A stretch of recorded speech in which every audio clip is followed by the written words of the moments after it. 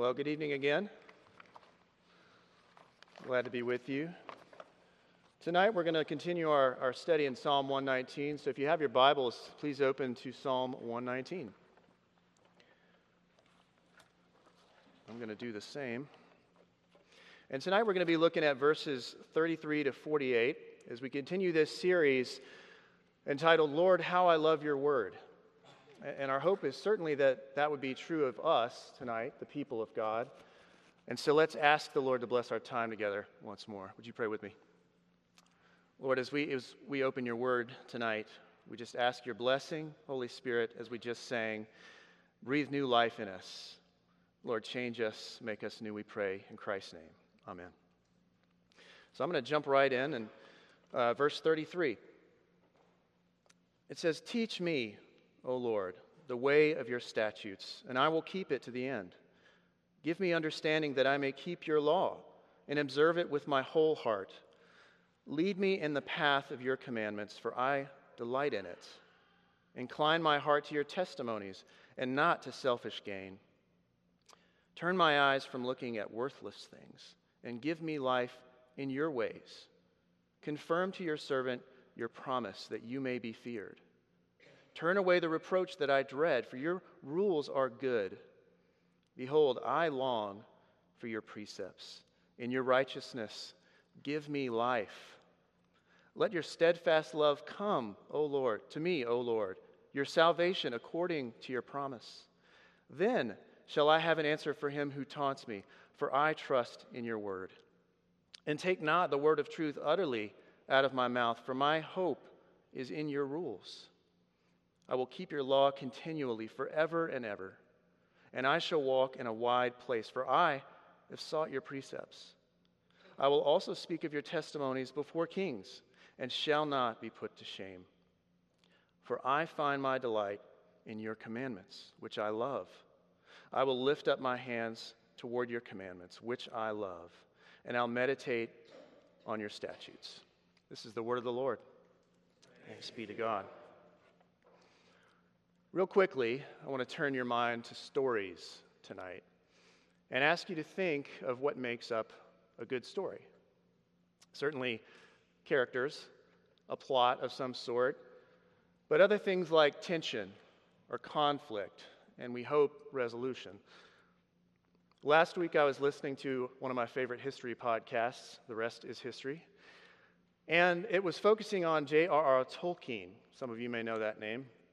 The author of The Hobbit, the Lord of the Rings series, and many, many other wonderful works. In fact, I wondered over this last week more than once if I can qualify to be a Presbyterian minister if I don't have a slight obsession with Tolkien. And I hope the answer is no, but I do enjoy his work. But in books like that, The Hobbit and The Lord of the Rings, stories like those, we have characters often that are sent on various quests or missions.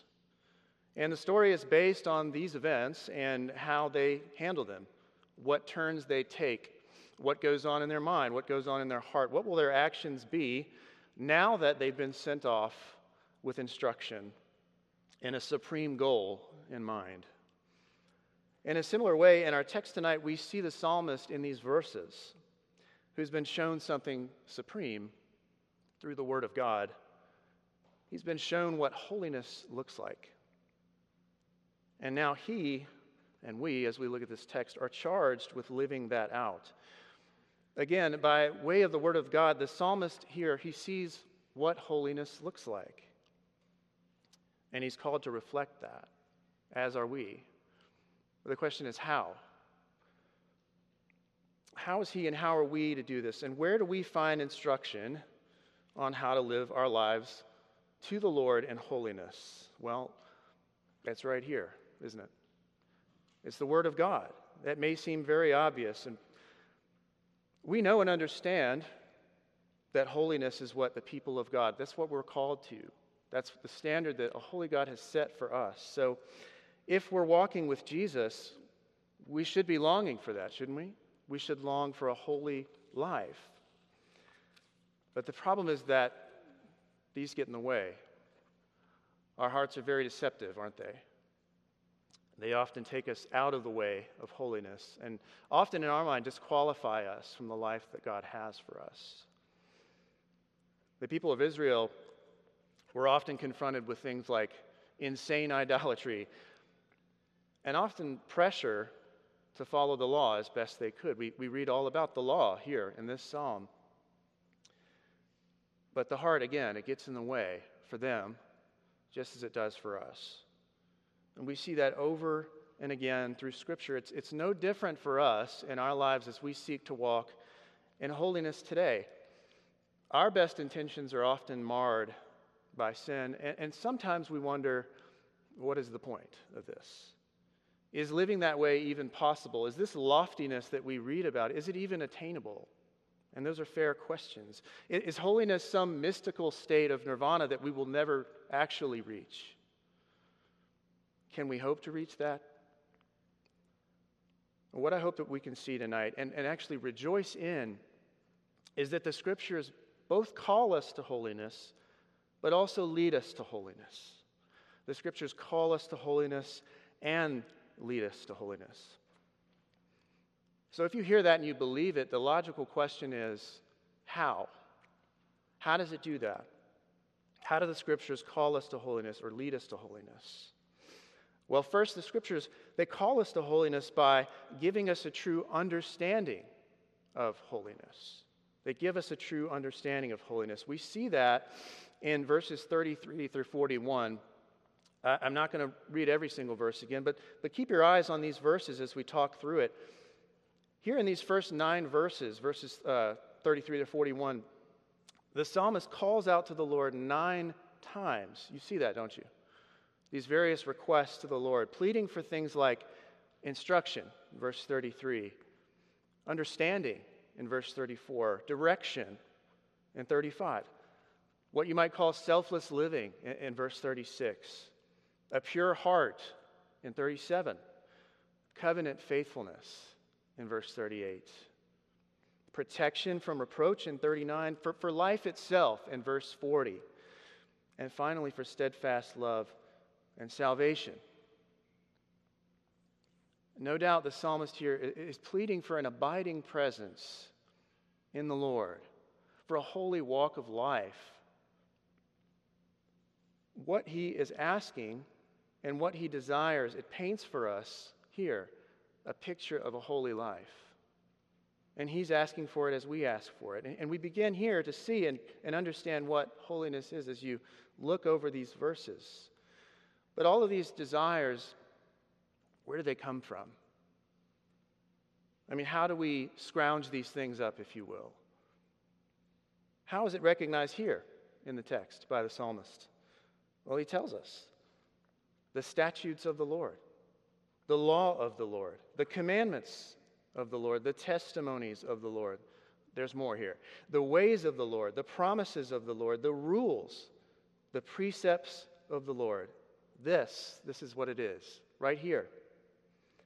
Where holiness is revealed and understood is in the Word of God itself. It shows us the very heart of God himself. Here's the thing. We have it right here. We have it in front of us. Lately, I've been reading this book entitled Born to Run by Christopher McDougall, which tells the story of the Tarahumara people of the Copper Canyons in Mexico. And these reclusive people, they've been written about and researched for hundreds of years, probably more than that, for their otherworldly ability to run extreme distances over the most treacherous terrain for fun. I'm talking about hundreds of miles over the course of days for fun. It sounds fun, doesn't it? Running has been a part of this people's lives for centuries, at least, probably longer than that. And fame spread about the Tarahumara people in the 70s and up through the 80s and 90s when eventually a group of these runners were convinced to run in the Leadville 100 Ultra Marathon in Leadville, Colorado in 1994. An incredibly grueling race that still happens today. One spectator of this race, Dr. Joe Vigil, was a seasoned 65-year-old NCAA running coach who just had to find the secret of these people and their incredible running. And so Coach Vigil found himself out in this cold, dark mountain at some point during this crazy race in 1994 just to get a glimpse of some idea of the mystique of these running people, the Tarahumara. He knew the science behind running. He knew how to succeed in all the competitions that he had found himself in and coached in, but he couldn't figure out what it was that made these people go and go and go and seemingly never tire or stop. Sure, diet played some part in it, no doubt, but what was it? These Mexican warriors are running in sandals fashioned literally from spare car tire rubber, fastened to leather straps that went all the way up their calves. And they destroyed the competition. They looked like wizards running down the mountain in their white capes. It's just fascinating to see. And as Coach Vigil watched and pondered and reflected, it finally came to him in this cold, dark mountain. The secret. It was right in front of him the whole time. It was their faces. He says, look at their faces. And do you know what he saw in their faces? He saw joy. And he saw love. He saw an intense delight in life itself.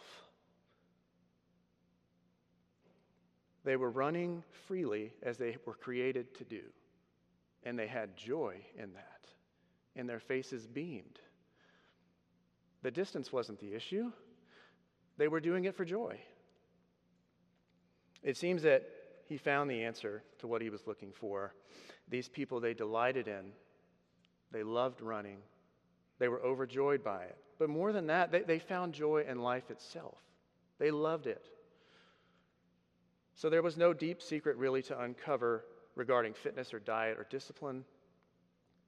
It was right there in front of the coach the whole time. He just had to see it.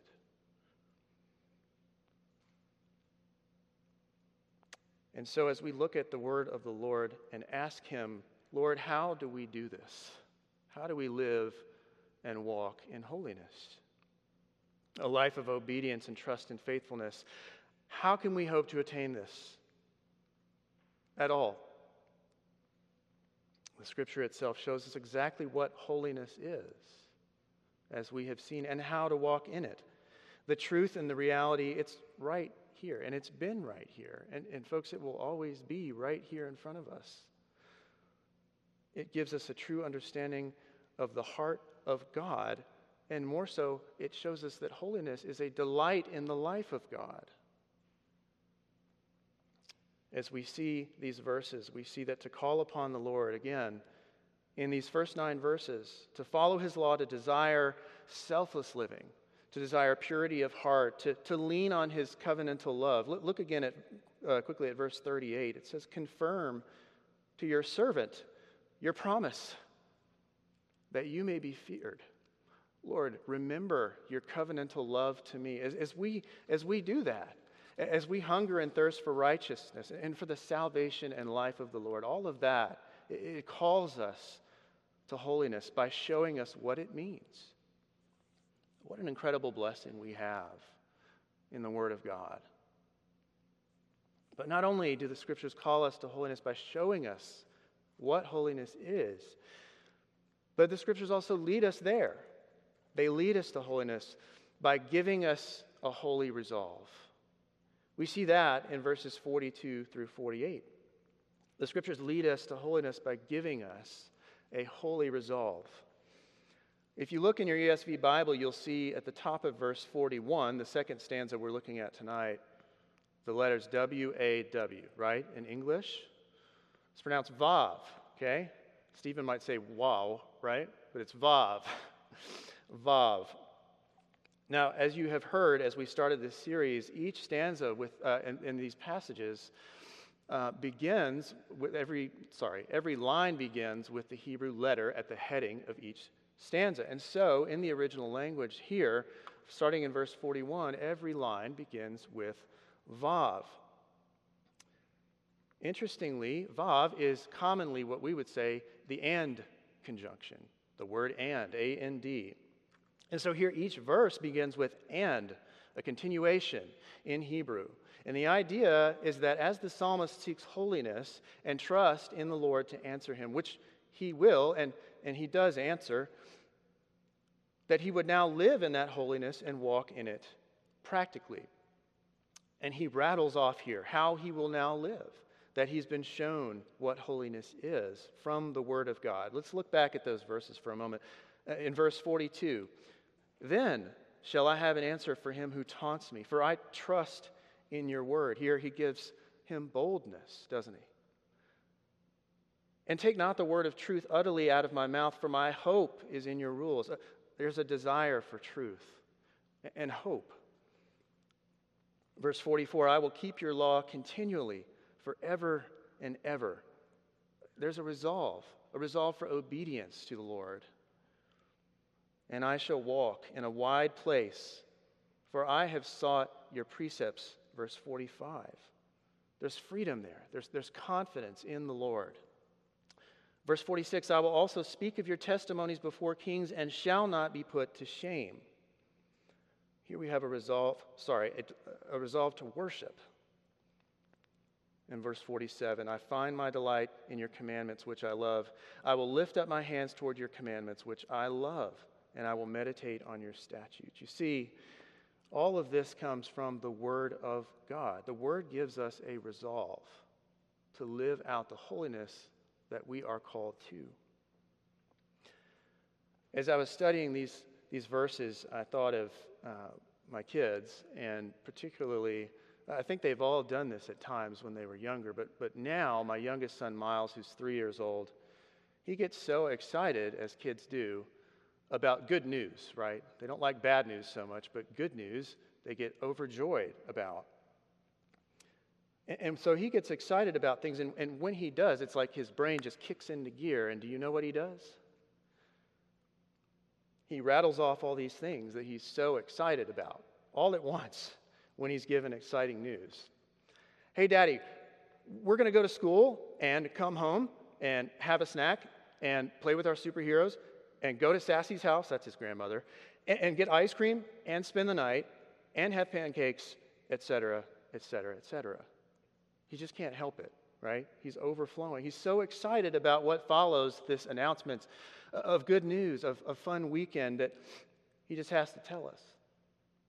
And he just wants to live in that reality as much as he can. And as we search these scriptures here, we see and understand the holiness that God is calling us to. We, like Miles, and like the psalmist, will desire to see this lived out as we experience it, and to walk in it, and to live in it. But still, how is the question?